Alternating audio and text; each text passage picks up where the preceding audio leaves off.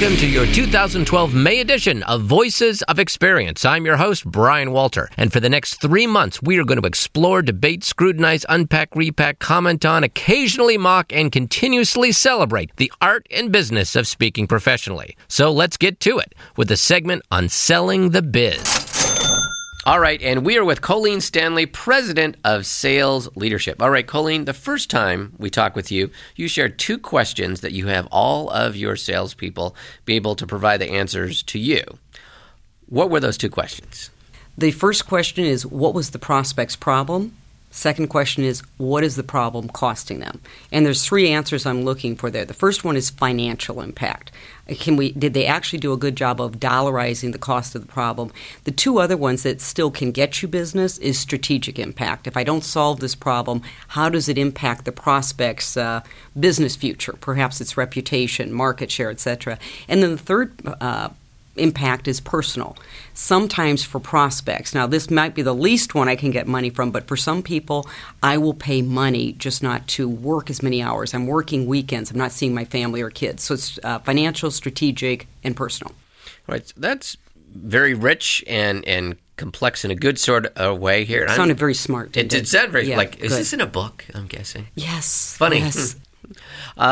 So what my thought is, okay, so let's say we have salespeople working for us, and you ask them the question, what is their pain? And I'm going to guess most salespeople who are worth their salt, as they say, can say, oh, here's the customer's pain. Here's what they said. And when you do your follow-up question, which is probably, I'm guessing, the more important follow-up question, how much is it costing them? You mentioned the thing, dollarizing their pain. Correct. If they're struggling with that, do you expect them just to know how to do that, or do you actually train them how to get those answers to those questions? I have found with 95% of the salespeople we work with, veterans or newbies, you have to train them. So, for example, what they will do often is they'll hear information and mistake it for evidence. A prospect might be actually very open and saying, you know what, we need to update our technology. We're falling behind. All you heard there was information, and the salesperson actually thinks they heard pain. See, I need to upgrade my technology. That's just a statement. So the implication behind that would be, well, what's happening because you're not upgrading your technology? And let's say, just for a hypothetical, well, we're losing business. Well, how much business are you losing? Well, last week we lost a piece of business. And how much was that piece of business? Well, it was about $50,000. So how many of those pieces of business have you lost in the past? Well, this is our first. Well, how many do you anticipate losing in the future? Is that just perception or data? So what you're doing is you're having a financial conversation. A downtime is one. So you could get this with customer service trainers or speakers out there. We're having too much downtime. Well, what's the impact of downtime? Is it a bunch of employees standing around, not doing their job, missing deadlines? If you miss the project, are you doing redos? If they're not motivated, you'll hear things like, my team isn't motivated. Well, that's not pain. What's the impact of not being motivated? Well, they're not doing quality work. And when they're not doing quality work, how is that impacting? Well, we're doing redos. Well, how much is the cost of redos? And now you start getting to some financial implication as well as strategic. So this is the dollarizing of Yes. their pain. Mm-hmm. Now, with your salespeople who could call on prospects, are the prospects forthcoming? Do they say, well, Bob Schmidlap, as a matter of fact, we lost one $50,000 gig. I expect to lose 10 more, and that's $500,000, and I'm probably going to get fired. I mean, do they spill like that, or do they have to pull it out of him? Very few prospects spill it, and I don't think it's because they're actually trying to withhold information. If you study the concept of pain, most people want to deflect. And also, most people aren't really thinking. And so your job as a salesperson is to be that critical thinker and facilitate conversations. So here's what you'll hear a lot. It's costing us a bunch of money. And so the salesperson just leaves it there because they get a little lazy in the conversation, and they'll say, well, when you say a bunch of money, is that $10,000, $10 million? I mean, that's kind of a big range. I wouldn't throw that out. But you need to be the one that starts clarifying that conversation. And if they can't tell you, like I had an appointment yesterday that I gave them a no because it was halfway in the conversation, it was going all over the place, and I said, where's the gap? I'm not hearing a problem. And, they really couldn't tell me the financial impact. So I said to them, I think you need to get some other things in place before you consider sales training, because right now I'm not hearing financial impact. And they all looked around the room and they agreed with me. So you talked yourself out of a job. I talked myself out of a practice proposal because I don't want to spend time writing practice proposals. There will be business down the road, but it might not be until a year. And I think they appreciated the fact that I wasn't sitting there trying to sell them something they didn't need at this time. So by turning them down, you upped your credibility. And I'm guessing, since I'm starting to get to know you through this, that you're saying that when they're able to dollarize their pain, then they're not going to hassle you about your fee as much. Well, when you can facilitate a conversation where they actually, through the math, as I call it, the problem is costing them potentially $500,000, $2 million, sometimes the numbers get bigger. Are they really going to hassle about your training fee, your speaking fee? And if they do, then you have to come back and say, hey, listen, we probably need to take a look at these numbers, because if this is really the number you're losing, I think I'm having a problem understanding the reason for the investment to solve it. What am I missing? And you do that very nicely, by the way. Wow. Okay. So as speakers who might be selling ourselves, because maybe we don't quite have the sales staff yet, what about if I were to say, well, Colleen, that makes perfect sense if you're selling to IT or sales or something like that, but, I'm selling customer service, or I'm selling team building, or I'm selling dealing with difficult customers. How is my HR contact? Do they even have the ability to dollarize their pain? Well, the HR contact, that might not be the economic buyer. So when you start studying sales, that may be a user buyer that's being affected by it. But if that HR director can't write a check, then that tells me that you've got a problem in your sales process, which means we've got to get to the person that can write a check. Now, you can build the business case with the HR director, and that's where you do the math. So let's say they say lack of team building. Well, what's happening because of lack of team building? Well, people aren't getting along.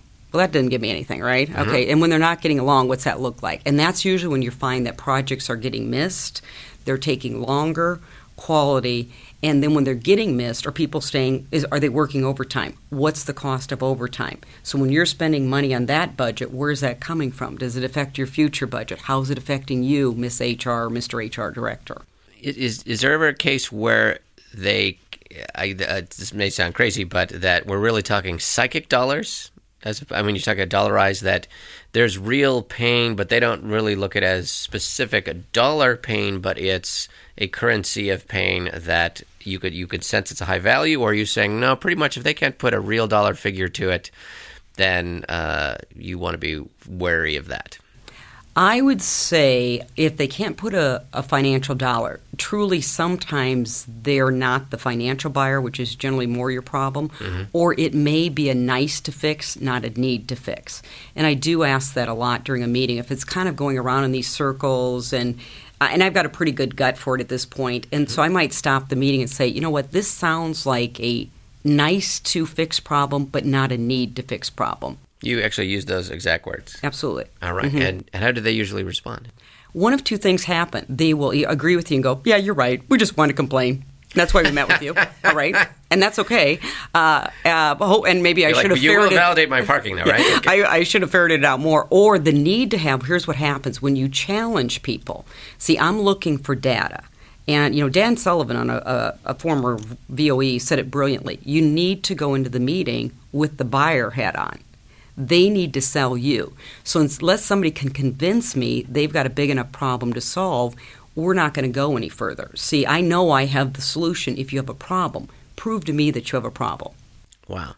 I'm just going to ponder that one. That's good. That's good. All right, so that gave me the answers to the first two questions. Okay, so, what is the pain? How much is it costing them? What's the third question? The third question for me would be budget. Now, there's a whole bunch of other ones, decision-making, how do they make them? But if I had to narrow it down to three, share with me what their budget was. Now, here's what will happen a lot of times when you're meeting with a prospect. They'll say, we have no idea. Just put something together.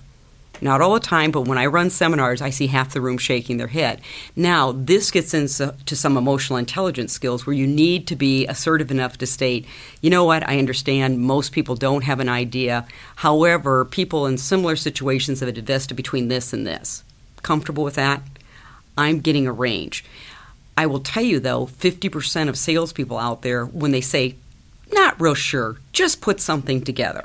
Just go along to get along, and then they come back, they present their proposal, the person flips to the back page, and they say, this is too much. So what I learned early on in the sales training business years ago from a senior consultant, he says, Colleen, they always have a budget. And it might not be on the P&L. It's a choking point. Because how could they tell you it was too much? You've got a budget. And that was actually, I wish I could think of the person that taught it to me years ago. But so they've always got a budget. We're just not sometimes assertive enough to get it. The other thing, once in a while, depending on the type of prospect you're calling on, is they will say, I'm not comfortable sharing that with you. Now, that's kind of ridiculous. Well, then I'm really not comfortable working for free. So now what you have to recognize is usually what's happened, and we're real big on calling the elephant in the room, truth-telling. Yep. So usually what I'll say is, you know what, it sounds like you've been burned in the past. That when you did share numbers, somehow the consultant came back and just magically laid out a solution that ate up every one of your dollars. Is that what we're talking about? You're like, yes, Colleen, it happens. And so I'll just say, that's not the way we work. But what I do need is to have a range that I can at least give you some options. And then if I have to, and I really don't have to too much anymore. 13 years ago I did because I really wasn't that good. I'd have to get into more of these tougher conversations, but I'd say, but if you don't trust me at this point to share your budget, I'm not sure how good of a partnership we're going to have, because at the foundation of a partnership is trust. What do you think we should do? That's pretty bold. Well, if it's bold or it's truthful. Yeah. Because really, if we all talk about trust. If you're not willing to share your budget, you don't trust me. And if we're supposed to be these big partners, so if you don't have those bold conversations, you are going to get treated like a vendor. And you're getting price shopped, they're not respectful, not giving you time. There's a whole bunch of weird things that happens in the vendor So you're category. Kind of laying down the gauntlet here and saying we need to step up and have courage, have those hard conversations, put it out there, and just call it. Oh, unless you like writing practice proposals. I just really don't like writing proposals unless I know there's a reason for it. And here we are with Stuff Speakers Should Buy. And I'm with Tim Durkin, CSP. Tim is a leadership, change management, and customer service kind of guy. He works with, and I quote, clinical and non-clinical staff in healthcare to create better patient outcomes. Tim, I'm thinking you're a high-level business content kind of guy. Well, I'd like to think so, and I hope my clients most of all think so. Okay, good. So you're not some flighty woo-woo speaker who comes up with weird ideas just because it seems like a fun thing to do. No, it's implementable. Implementable. See, just the fact that you said implementable lets us know that you're a hard business guy. All right. So what's the item that all speakers should buy? Well, actually, I think the item that all speakers should buy is what I call a magic medallion. So a big old customized coin. It is, in fact, a big old customized coin. It's about the size of the old 50-cent piece that you might be familiar with. And here you go. Listen. So it's a substantial thing. It's thick.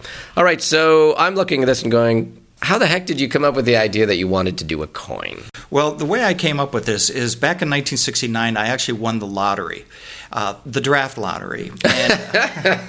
And so I was invited to join the military, and rather than join, I actually went in the Marine Corps.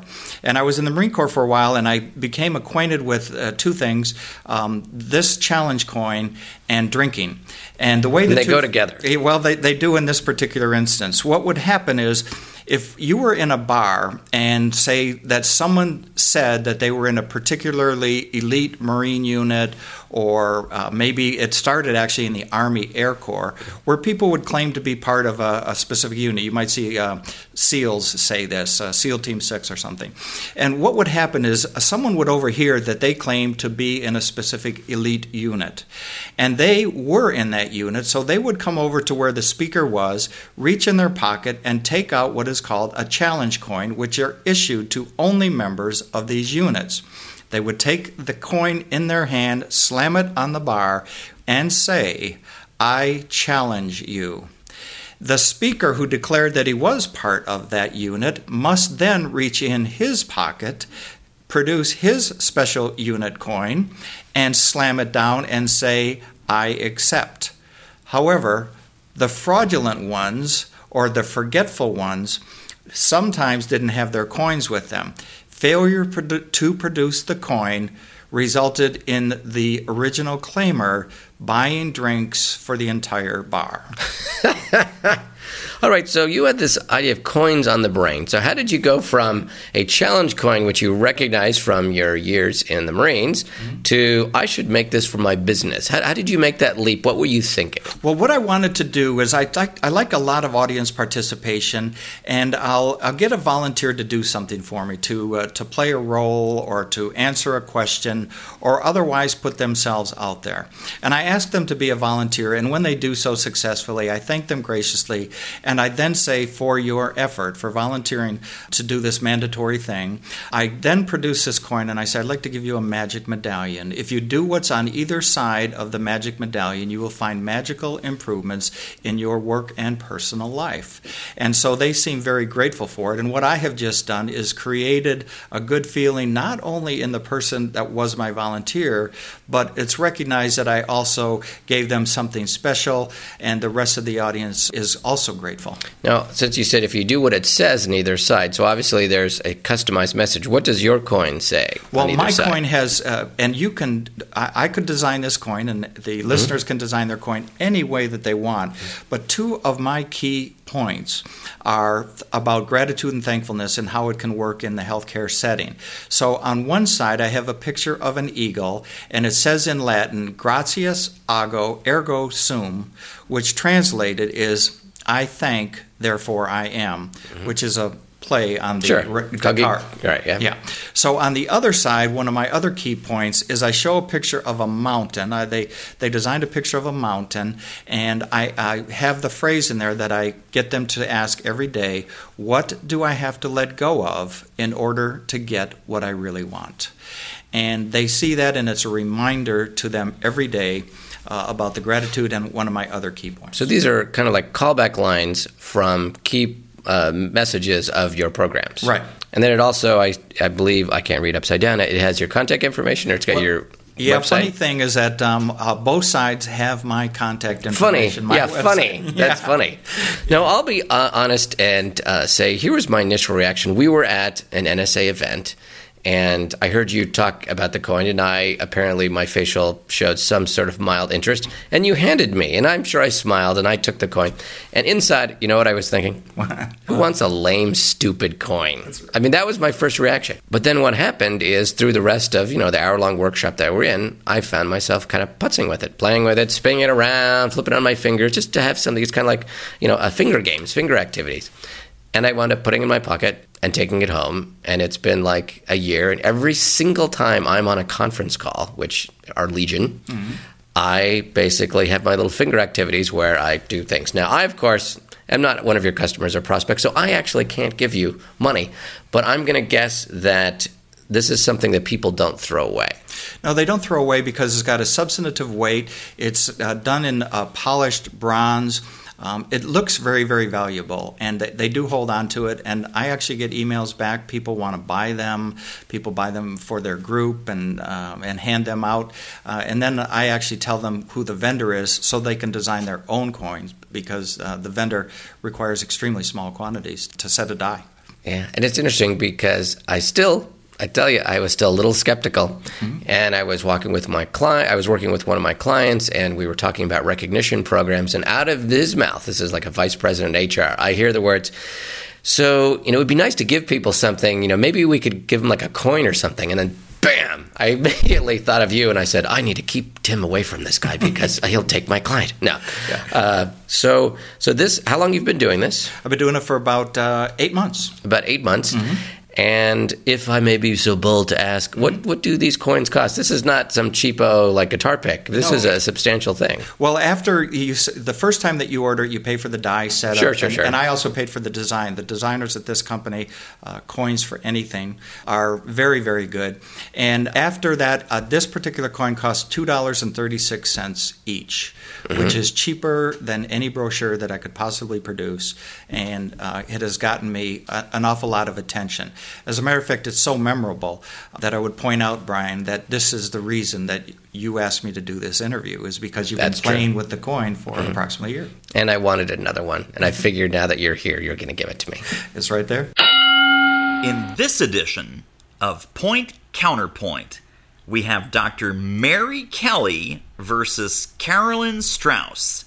The topic, You are your own best salesperson versus outsourcing and partnering is the best way to get sales and marketing done. No one can sell you like you can sell yourself because nobody knows who you are, what you're capable of, and what your background is like you do. So having somebody else sell you, I don't think it works. I think it works for the reason that in many cultures, people are raised to not self-aggrandize. That means people are going to be more modest about the things that they do and the products that they sell. Nobody likes to hear someone brag on and on about themselves. In certain cultures, especially in Asia and especially in Great Britain, if you talk on and on about yourself and you try to sell yourself, it is going to be a complete turnoff. I'm not saying to sell yourself to everybody you meet. Hi, here's who I am and I'm fabulous. That's not what I'm saying. But if somebody's interested in what you do, nobody can sell. And when I'm talking about selling, I'm talking about closing. See, there's a different conversation between marketing and outbound interest and research than selling is finding out what somebody needs, can you offer it, and can you come to a financial arrangement about it and then get it on the calendar. That's selling, and that doesn't happen usually in the first conversation unless you're really good on an airplane.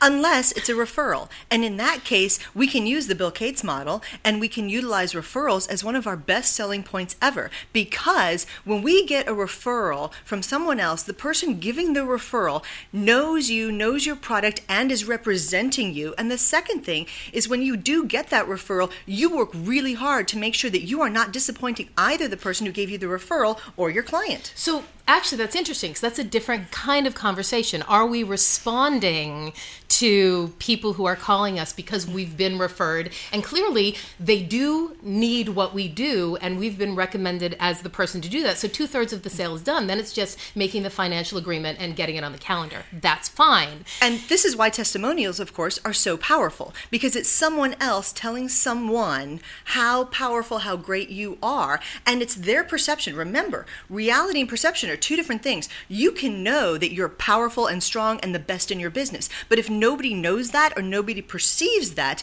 then you're not going to be effective and you're never going to get that sale. But here's the thing about testimonials now that I'm noticing in the world that we're living in with LinkedIn and Facebook and everybody being your quote friend. The only testimonials that are valid to me are people who've actually seen what I do, benefited from what I do, and then can really talk about it, because that's a little tweaky, you know, to get a testimonial from somebody who doesn't know you. I don't put them up. And I maybe that's me being a little bit picky, but if you've read my book and you love my book, great, give me a testimonial. Don't say it's a great book if you haven't read it. Except you make a great point about how the social media aspect has changed how we do testimonials and referrals. But it's so much more powerful to have somebody on their Facebook page, on their LinkedIn page say, I saw Mary Kelly and she was fabulous. Even my saying that is not as good as me saying, I saw Carolyn Strauss and she was fabulous. So social media has allowed people now who may not otherwise give you a testimonial, give you that written statement, or get on the air and broadcast you to say, by the way, I read Carolyn Strauss's book, The Code, and it's great. That's more powerful than you saying, I wrote this book and it's great. Yeah, but now we're talking about advocating and evangelizing versus selling. I think no one, back to my first point, no one can sell you, which is close the sale. You know, we talk about selling and marketing, and they're two different things. I mean, okay, so let's talk about bureaus for a second, because it's such an interesting topic, I find, for NSA, and that really is someone else selling you. But I think that here's the challenge with bureaus. They could sell me or you, and it doesn't matter to them which one of us they book as long as the client is happy, right? Right. So having a bureau sell you, it's kind of scary also because they don't know what you don't do. True. Right? Only you as your own salesperson know. I mean, I got a call from someone who I had done some presentation skills for, and they said, hey, Carolyn, can you come in and do a program on ethics? I said, no.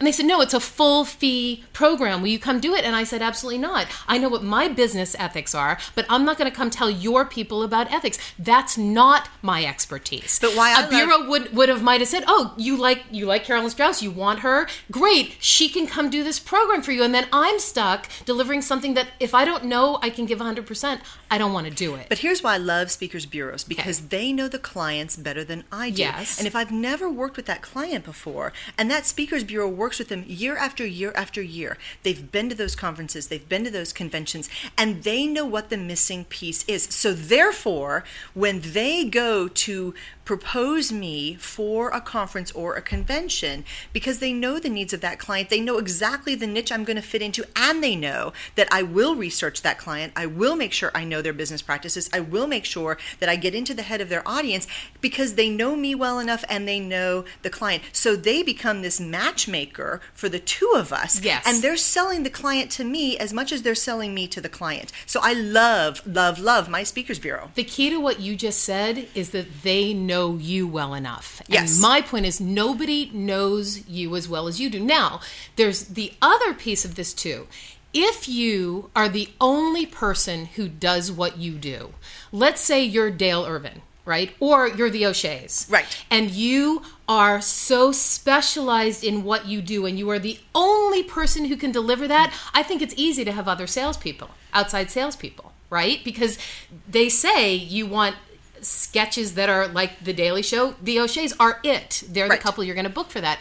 However, if you're looking for something on presentation skills or gender communication, there are probably 100 of us in this industry, especially in this association.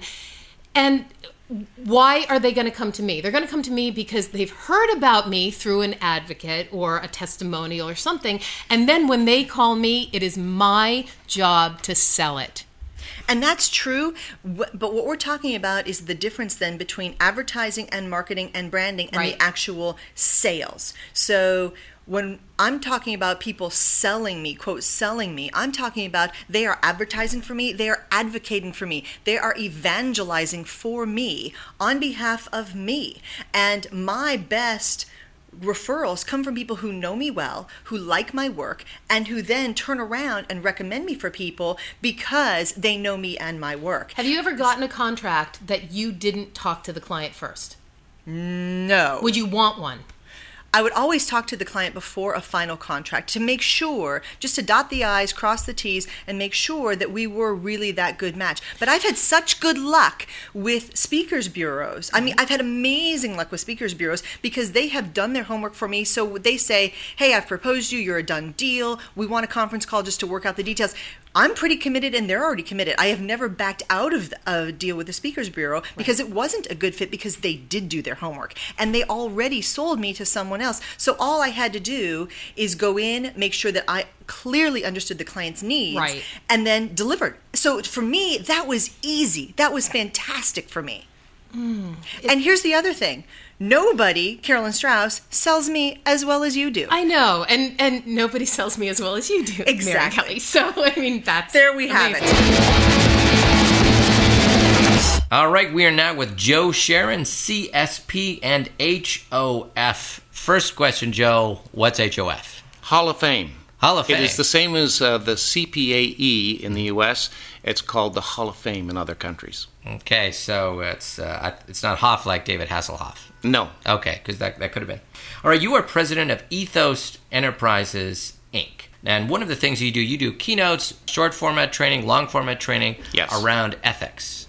Yes. Yes, and so obviously tied into leadership. But we want to kind of talk about your tenure with the Ethics Committee with NSA. We're not going to say how long you've been or how recently or not in case someone had a interaction with you on an ethics type of thing, but you've seen a lot of things over the years on what speakers do to each other or don't do. Would that be fair? That's very fair. All right, Joe, here's what I'm most curious about is when you think of the frequent type of ethical complaints or issues that speakers have, who tends to make those issues? Is it really the newbie speaker, or is it the more experienced speaker, or is it pretty much anyone who talks into a microphone?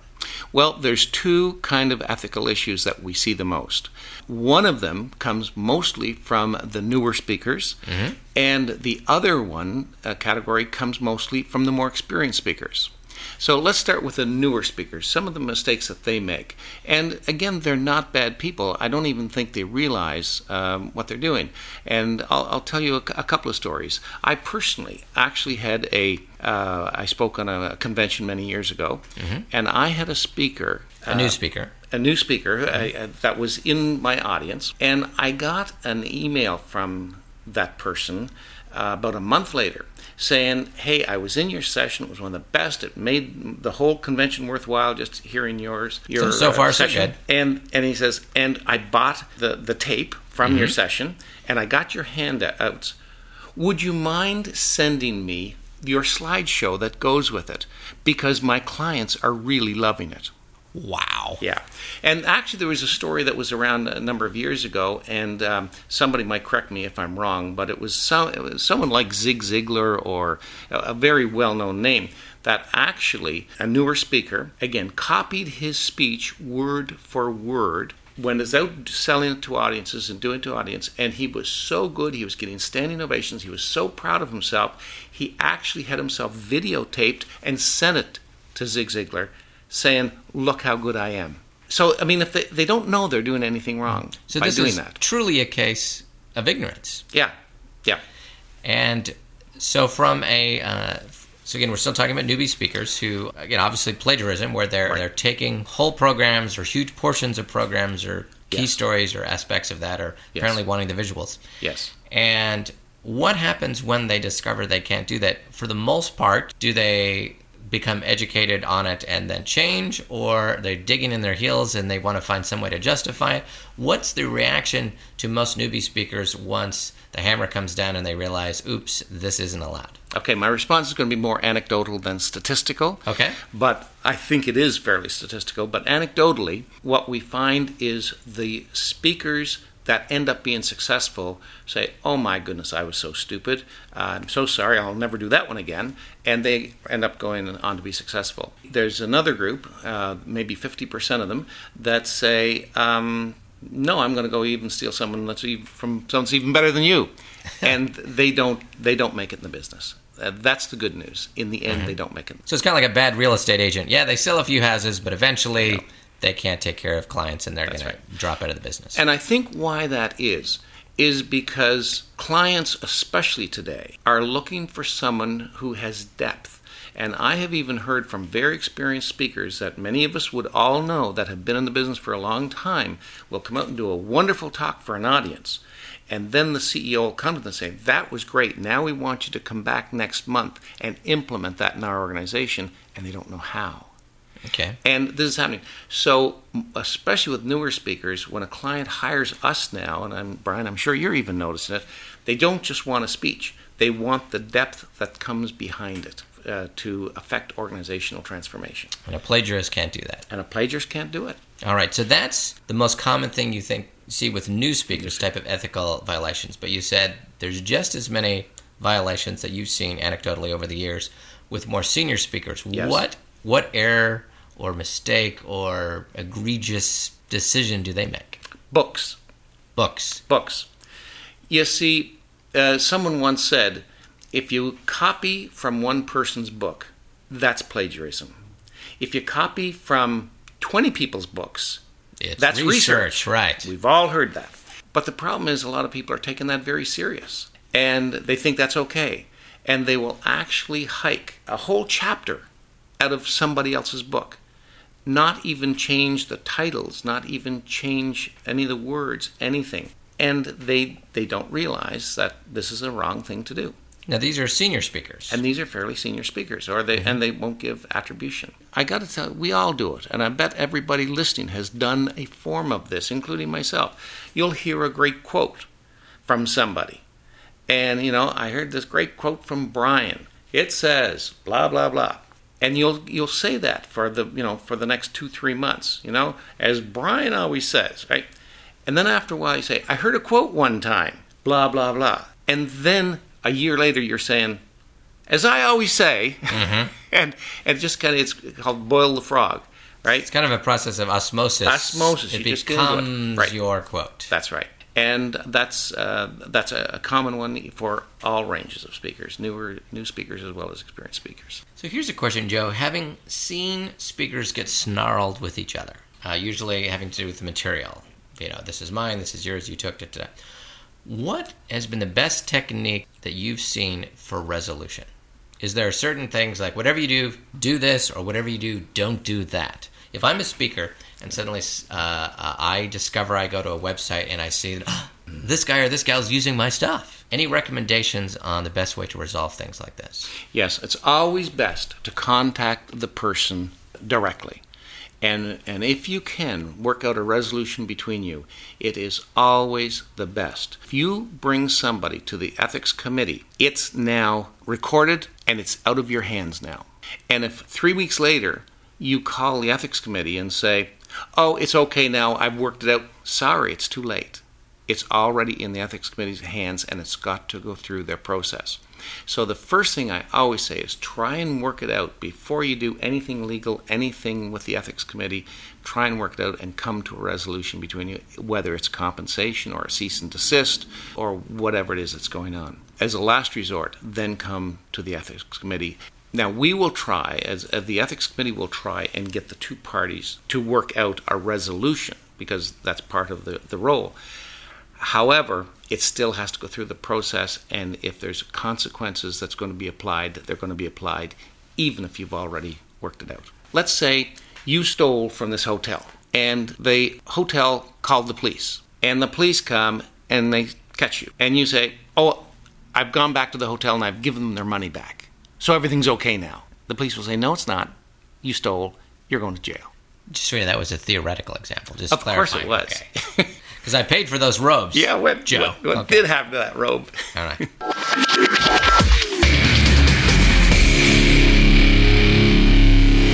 All right, here we are with another edition of Protecting the Biz with our favorite speaker/lawyer, Francine Ward. Now, Francine is technically a business and intellectual property lawyer with a focus on copyrights, trademarks, publishing law, and social media legal issues. So, Francine, which topic are we covering today? Protecting your copyrights in a social media setting. Protecting your copyrights in a social media setting. Okay, so let's talk copyrights here. So maybe I'm slow. It could happen. But isn't it, I thought the definition is that as soon as you create something and you fix it in a tangible form or some of the other voodoo legal words, then it's a copyright. Was I sort of close? Not even close? Actually, you're pretty close. The legal definition for a copyright is it's an original work of art or authorship that's been reduced to a tangible form. So if you've created something, it's original with your mind, you've created it yourself, and you've reduced it to some sort of tangible form, then you automatically have a copyright in that work. Automatically. So I create a blog, I write a self-published book, I create a video, an audio program, take a picture. So I've got to copyright it here. So what's the problem then? Well, the problem is there's more if you really want to protect it. The law says you create that original work, you reduce it to a tangible form. However, if you want to really have some protection, you need to do a number of other things. Now, really protection here. Okay, so let's say I create a video. And I obviously I created it, I wrote it, I produced it, all me. So it's truly mine. You're saying that's not protected. Let's say someone takes it and puts it on their website and puts their name on it. And I go, whoa, contraire, my friend. I'm going to stick Francine Ward on you because I have a copyright. Or don't I? So the first question I would ask you is, have you registered that copyrightable work?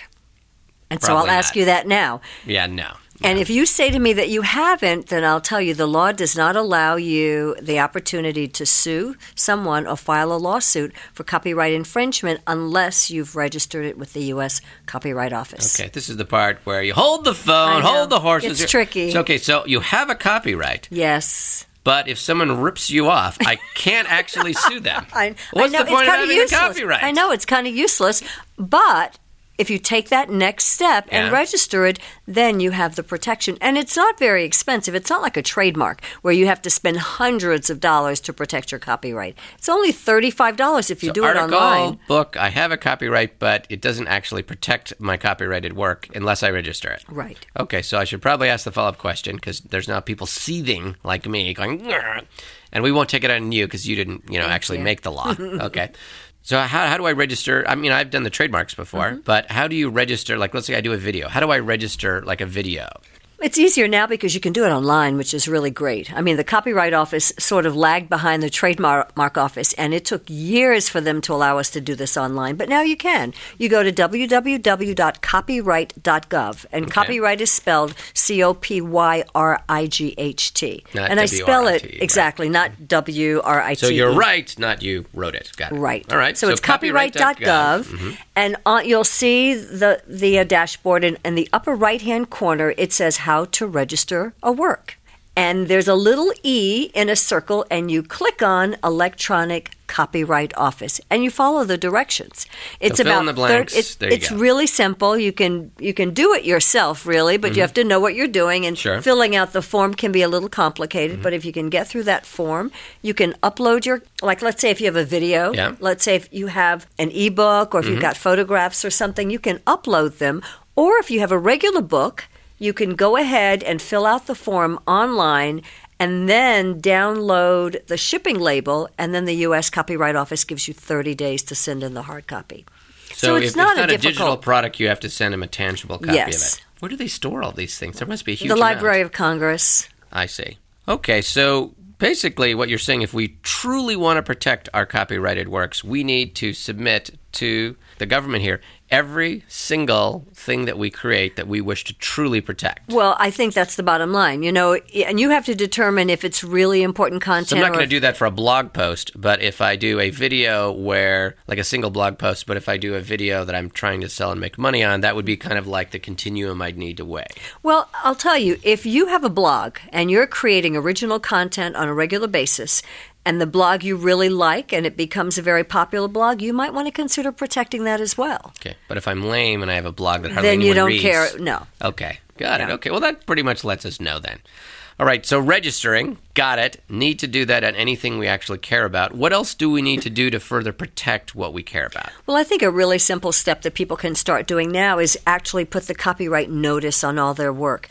Copyright notice is no longer required, but it's a really nice step to let people know that you claim ownership. So the notice symbol is the C in the circle, or the word copyright written out, or the abbreviation COPR, period. And then you have the year of first publication, and then you have whoever owns the copyrighted work. Well, it might say C in the circle, 2012 Francine Ward, period, all rights reserved. And I just add that to bolster it. But that's how it looks. So here's a question. So when it goes to who owns it, for example, okay, there's Francine Ward, the individual, but if you're a corporation, because you incorporated, would it be Francine Ward Incorporated Back Off Baby Inc.? Or would it be you as an individual? That is such a great question. I mean, such a great question. Because it really is a business judgment decision. For some people, they might want to have all of this content under their personal name. For others, they might want to bolster their company. And it depends on what kind of company you have, how valuable the company is. And the more intellectual property you have in the company, the more valuable it is. So it really depends. But I will tell you, what I recommend to clients is not always doing it under the company name, because unless it's a company that's really established and you're going to keep that company name, if you change it down the road or if you dissolve the company, you're going to have to assign those rights to whatever the new entity is. More paperwork. And more money. So I suggest to clients, it's probably better if you put it under your own name, but not always. It really depends on the individual client. I have a client right now, and we're having to change every single one of his trademarks and copyrights and reassign them because his company just went into default. And he's starting a new company, and so all of his trademarks, because he wanted them under his company name, were all under that. Similar follow-up question. let's say you're a woman. Well, actually you are, but let's say the fictitious speaker woman out there, and her name is Barbara Schmidlap. Okay, Barbara Schmidlap, that's her maiden name, and she's very prolific, and she's got 32 registered copyright items with the government, all right? She gets married, and she decides Schmidlap is a horrible name, and she's going to go with her now husband's name, which is Smith. All right, so her last name's Smith. Does she need to go and re-register everything? No, she doesn't have to. She can keep them under her own name. And I'll tell you, this gets to be a little tricky because it also depends on what state she's living in. If she wants the property to be considered hers and her husband's, if she's in a community property state, she'd have to transfer it over. Now we're getting to like marital law here. It gets a lot trickier than you really care about. But I will say this. I would never have a woman, I would never recommend that a woman put it under her married name just because what if she gets divorced and then she's got to reassign all those things over? I would say put it under your individual name. So if she's got it, keep it. Exactly. Okay, I say keep it under the individual name and then you can do whatever you want with it down the road. But if she gets married 5 or 6 times and changes... 5 or 6 times, really? Then it becomes costly and really a pain. You're so unromantic. 5 or 6 times. Wow. All right, so last question here when it comes to protecting the whole thing. Okay, so it's truly my work. I've copyrighted, I've created it, I've registered it, I use the right symbols, okay, and I don't have to reassign it because of the name change thing. Is there anything else I need to do going forward to protect my copyright? The last thing I think I'd suggest is monitoring. Monitoring. A lot of people just don't pay attention once they create content, just like with the trademarks. They don't follow up. They don't consistently look at the market and see if someone else is using or stealing their work. And I say you can register, you can do all that other stuff, but if you're not paying attention and someone's using your content and you don't do anything about it, even if you tried to sue them down the road, they can always come up and say, well, wait a second. I've been using it for years. You've never said anything. You obviously don't care. And that could be the court might go, too bad, so sad. That's right. Wow. So I say monitor your work. After you invest the time and money to protect it, to register it, to use the symbols, make sure it's your content, then you want to just make sure that it's protected, that you're monitoring it. All right, so once again, Scared Straight with Francine Ward on protecting the biz when it comes to copyrighted works. All right, here we are with Donna Cutting, CSP. Donna is a keynoter, customer service training expert, and author. Donna, your area of expertise is what? Customer service and employee engagement. Yes, and you and 3,000 other speakers. Yes. So the reason we're talking to you, Donna, is that you went on an interesting journey or transformation going from a relatively, shall we say, generic kind of way of describing customer service training that you did to a really interesting one. So tell us, how did that come about? Well, I think, as you say, how many people speak about customer service? And everyone. Yes. And I think, like many speakers, when I first came into NSA, I just tried to be like Patricia Fripp and be like Jeannie Robertson. And it was really when I started to tap into who I am authentically that my brand identity and the way that I differentiate that topic came about. So that's interesting. So your initial kind of brand differentiation, first you wanted to be a reflection of who you were, to be more you. Right. And who the heck are you? Yes. In other words, so where did you go to tap into it? What aspects of your personality or just style did you say, I need to find a way to make this work? Right. Well, who I am is someone who loves the entertainment industry. Did you have a background? Yeah, my degree's in theater. I dabbled in acting. I love theater. I love movies. I'm an award show junkie. An award show junkie? Yes. It used to be my dirty little secret. Now it's a tax write-off. So you're out. Yes. You've outed that. I'm out. Okay. I'm out. So I was having a conversation with a friend of mine about customer service, and she was describing some ways that she wanted to what I would say, roll out the red carpet for her customers. And I thought about this concept of treating your customers like stars. And because it's tapped into something that I'm interested in, I couldn't sleep at night. I didn't write a book because NSA said I should write a book. I wrote a book because I literally could not sleep from the excitement of the concept of red carpet customer service. So that's what shouted out to you. So the grand metaphor for expressing your new kind of customer angle was basically red carpet treatment, or? Yes, exactly. How do you, if Brad and Angelina walked into your place of business today, how would you treat them? And wouldn't it be cool if we could treat all of our everyday customers like that? But then the other piece of that is that the red carpet itself has always been a symbol to me of making people feel important, special, welcome.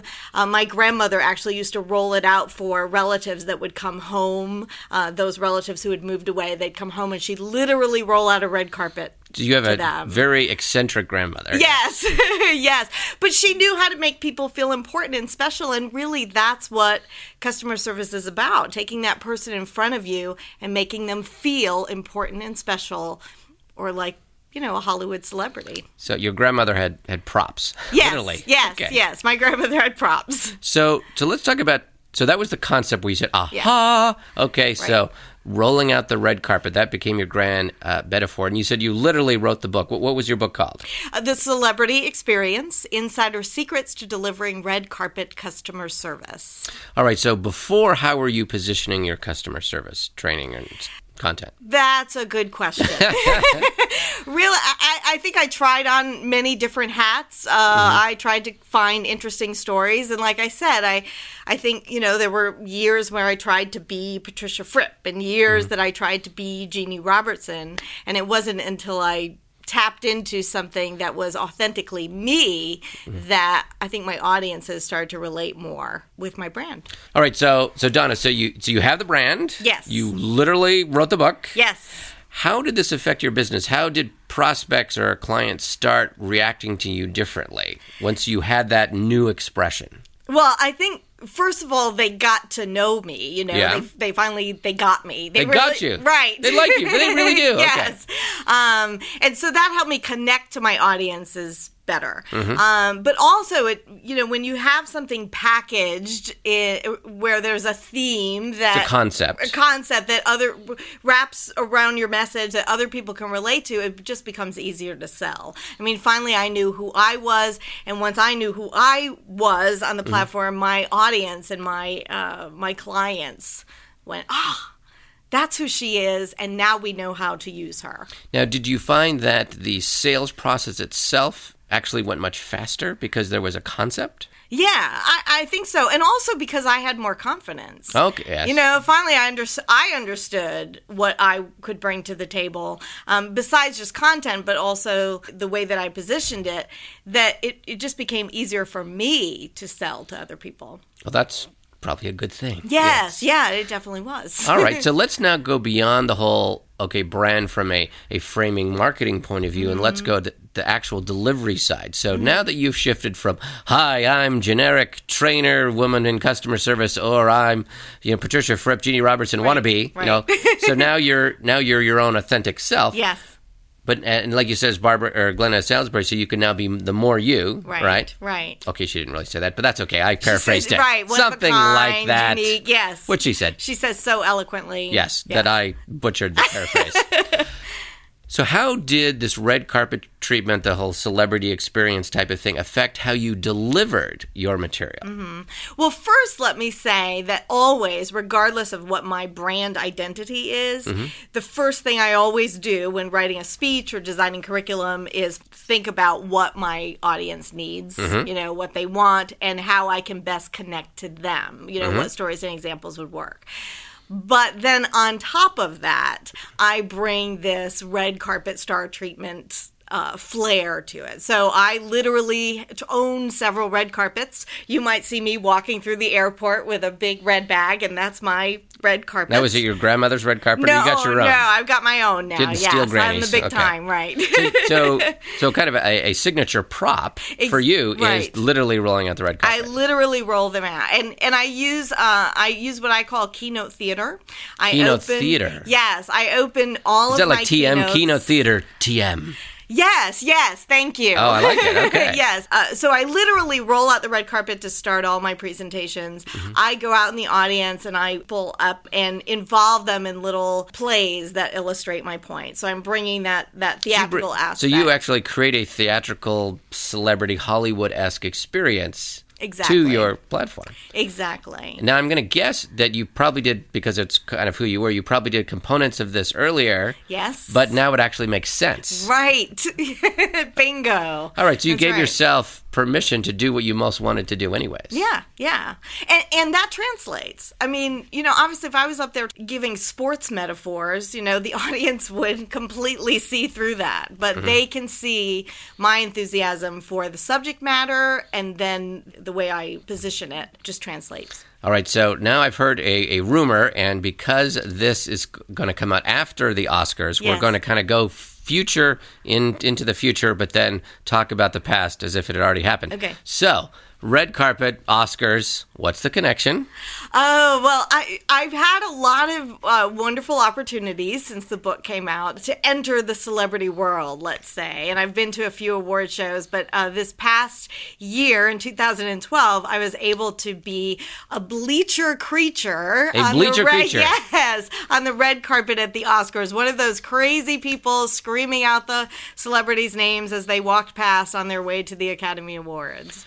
And it's all deductible now. Yes, exactly. It was a tax-deductible trip. But what's cool about that is that my audience, my Facebook fans, my Twitter followers, they all got a sneak peek of something that, I basically am just doing because it's fun for me personally, but I was able to say I'll be tweeting live from the red carpet at the Academy Awards, and it completely fits. There's no disconnect between Donna on the platform and Donna in her personal life.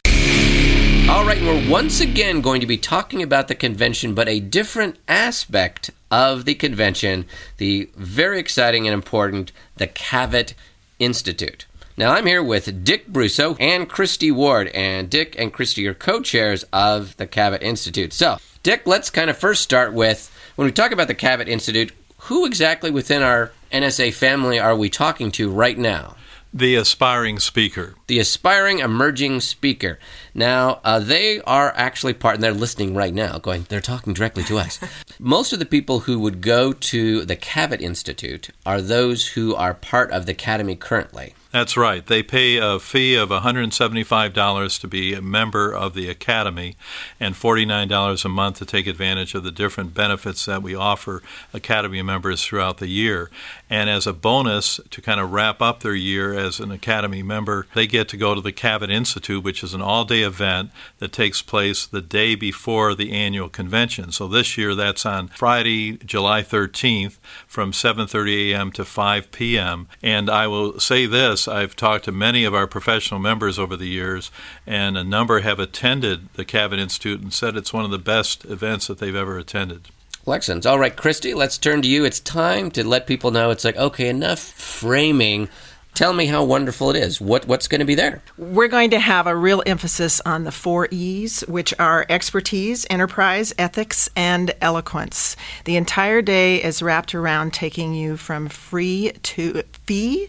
Free to fee. That's right. And we've got a great group of folks that are going to talk about fantastic content that drives you to your next level so that you're the expert. How do you take your content, take it to the next level? We have people like Aldana Ambler, Bill Whitley, Steve Lishansky. We're going to do an entire session with Pam Lantos, who, as we all know, is a marketing guru and is going to help us take our businesses to the next level in that regard. We're also going to talk about the ethics E, and that's one that we're going to have several of our experts, including Frank Buccaro, Al McCree, some folks talk about what is really involved from the platform and how do we need to keep ourselves safe, make sure that we are doing the right thing for each other as well as this profession. And then we're going to talk about there's no one way to do this business. And we're bringing in several experts who do their business with different models. So they're going to talk about different business models? Different business models, different ways with the enterprise competency being focused on here. Tom Winninger, Naomi Rohde.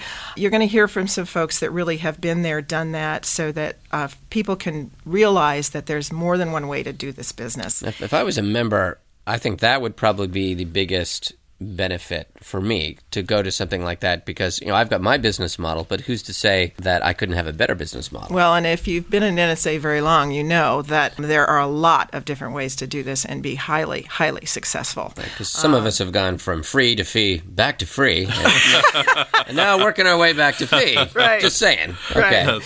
And we're going to close the day with platform excellence and focusing on that eloquence competency. And we're going to do this with a special star, a new rising star in NSA named Allison Masari, who, if you were there last year, won the So You Think You Can Speak contest. Yes. And Allison's going to share some of her things with us. She's recently been on TED, as a matter of fact. So if you think that NSA can't launch your career, you need to be at the Cavett Institute. Oh, yeah! And now it's time for an awesome excerpt. This month, we hear a brief 3-minute and 27-second clip from John Crudelli, CSP. John has been a speaker for over 25 years. He's made over 4,500 presentations to 2 million-plus people.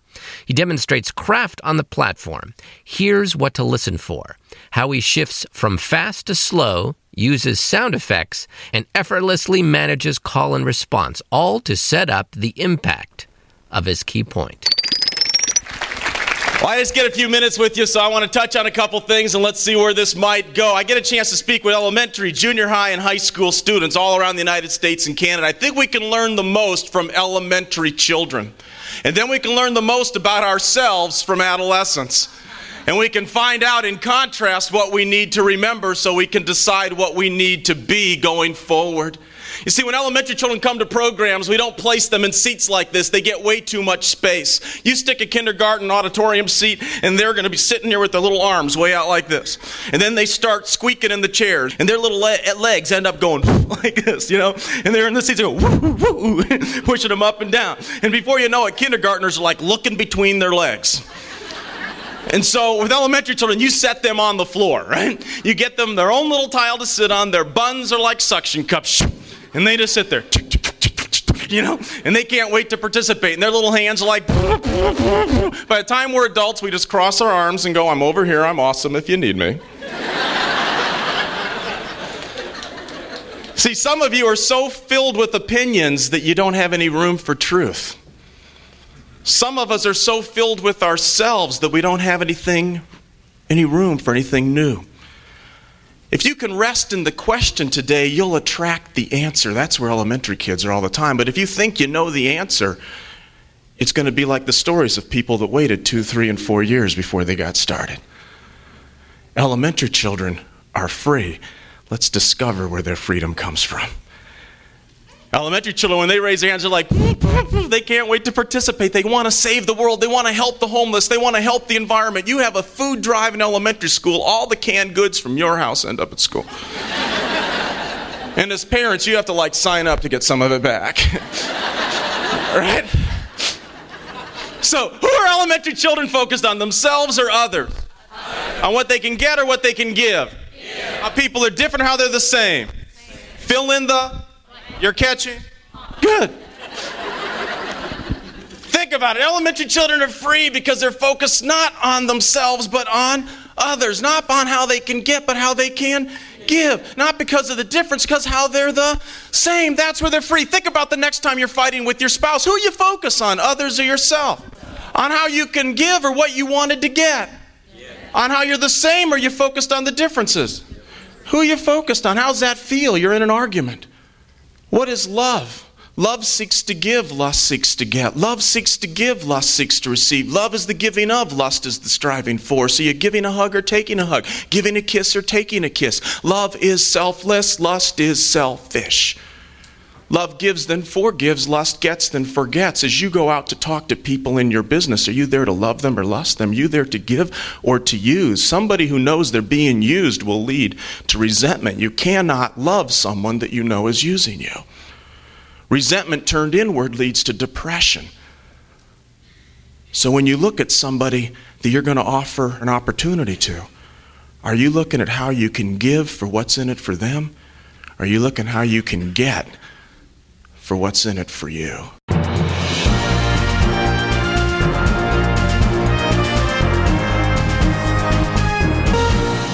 Recently, I attended a meeting of my own NSA Colorado chapter, which I never miss if I'm in town. I was on a panel with CSP Ruby Newell-Legner and CSP Scott Halford to discuss the life of a road warrior. We were each sharing our preferences and techniques for making frequent travel more pleasant, organized, and bearable. What was fascinating for the chapter members and me was discovering just how different our road warrior responses were from one another. Ruby, Scott, and I have all been in this business over 20 years, yet we each approach travel quite differently. I'm going to recap the most distinct approaches. Take packing, for example. Scott packs for comfort. He travels with candles. Really? Because he uses them at home to mellow the light. So candlelight in the hotel bathroom and sleeping room is a calming visual for him. He also packs a TheraBand so he can exercise and stretch in his room. Scott said that he always brings a swimsuit just in case, but admits he rarely uses it. He made us laugh when he told us about his favorite must-have comfort item, underwear. He finds they're just useful in general, so he makes sure to pack some. I am not going to comment on that one. Now, unlike Scott, Ruby packs for convenience. Women often have a hard time carrying on due to the limitations on liquids.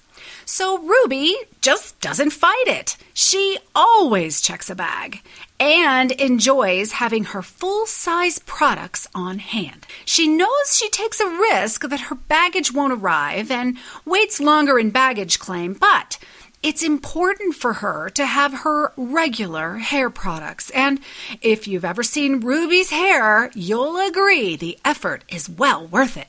Now, in vivid contrast to packing for comfort or convenience, I pack for nimbleness.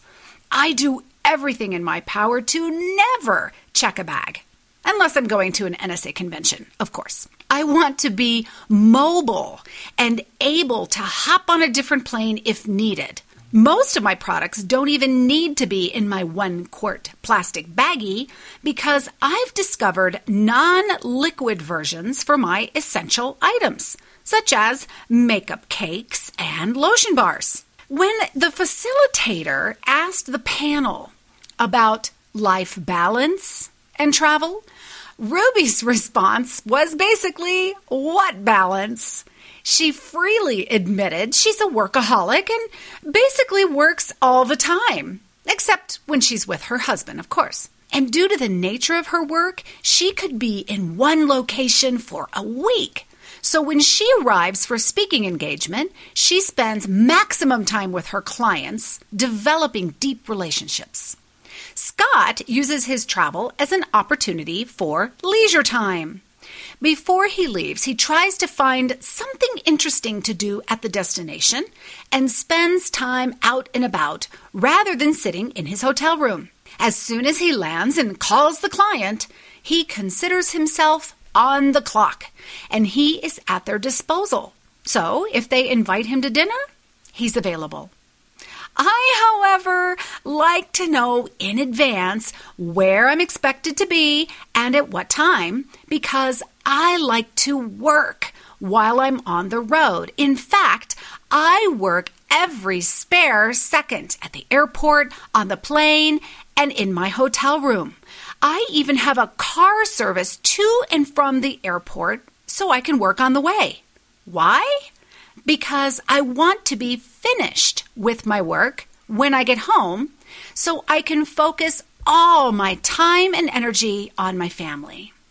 So I don't nap or watch the movie on planes, read pleasure books, or watch TV in the hotel room. Nothing. In this way, all my spare time at home is playtime with my family. It was fascinating how uniquely we approached just this one aspect of the speaking business, travel. Even though we differed on many things, some we all agreed on, such as the importance of flying one airline and staying in one hotel chain to get status, using airport clubs, never booking the last flight possible to get you there, etc. The session really drove home for me something that I love about NSA. There is rarely one way to do things. And success in this business comes in many shapes and forms. NSA is a place that is quite tolerant of others, and we love sharing what works for us and inviting others to adopt it if it works for them. Even though at some level we all compete with each other, NSA has an abundance mentality that believes there is enough to go around for everyone.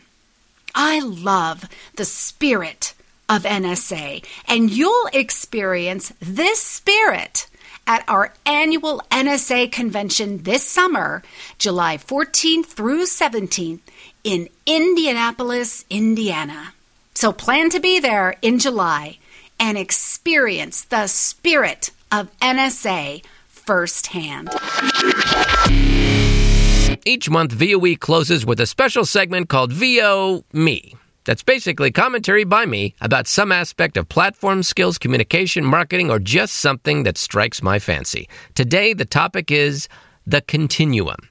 Now, it may sound harsh, but one of the most motivating benefits I get each year from going to the NSA convention is the speaker continuum. On one extreme end, I see speakers clearly better than me, showcasing powerful platform skills, marketing techniques, and business models, and I go, wow, gotta get me some of that. But just as importantly, I come in contact with the other end of the spectrum. There are newbie speakers or struggling speakers, and I go, wow, look how far I've come. And then there's the mighty middle of the continuum. I see some speakers who are not as good as me, but nevertheless are doing much better business-wise, and others who are way better than me on the platform, but nevertheless are not doing as well. And that makes me want to know why. The continuum provides motivating context, and that motivating context will help us all seize the value of the education and advice coursing through the convention in July. Well, that's it for this month. Let's keep the conversation going on VOE topics by commenting on our Facebook posts. And we'll talk again in June.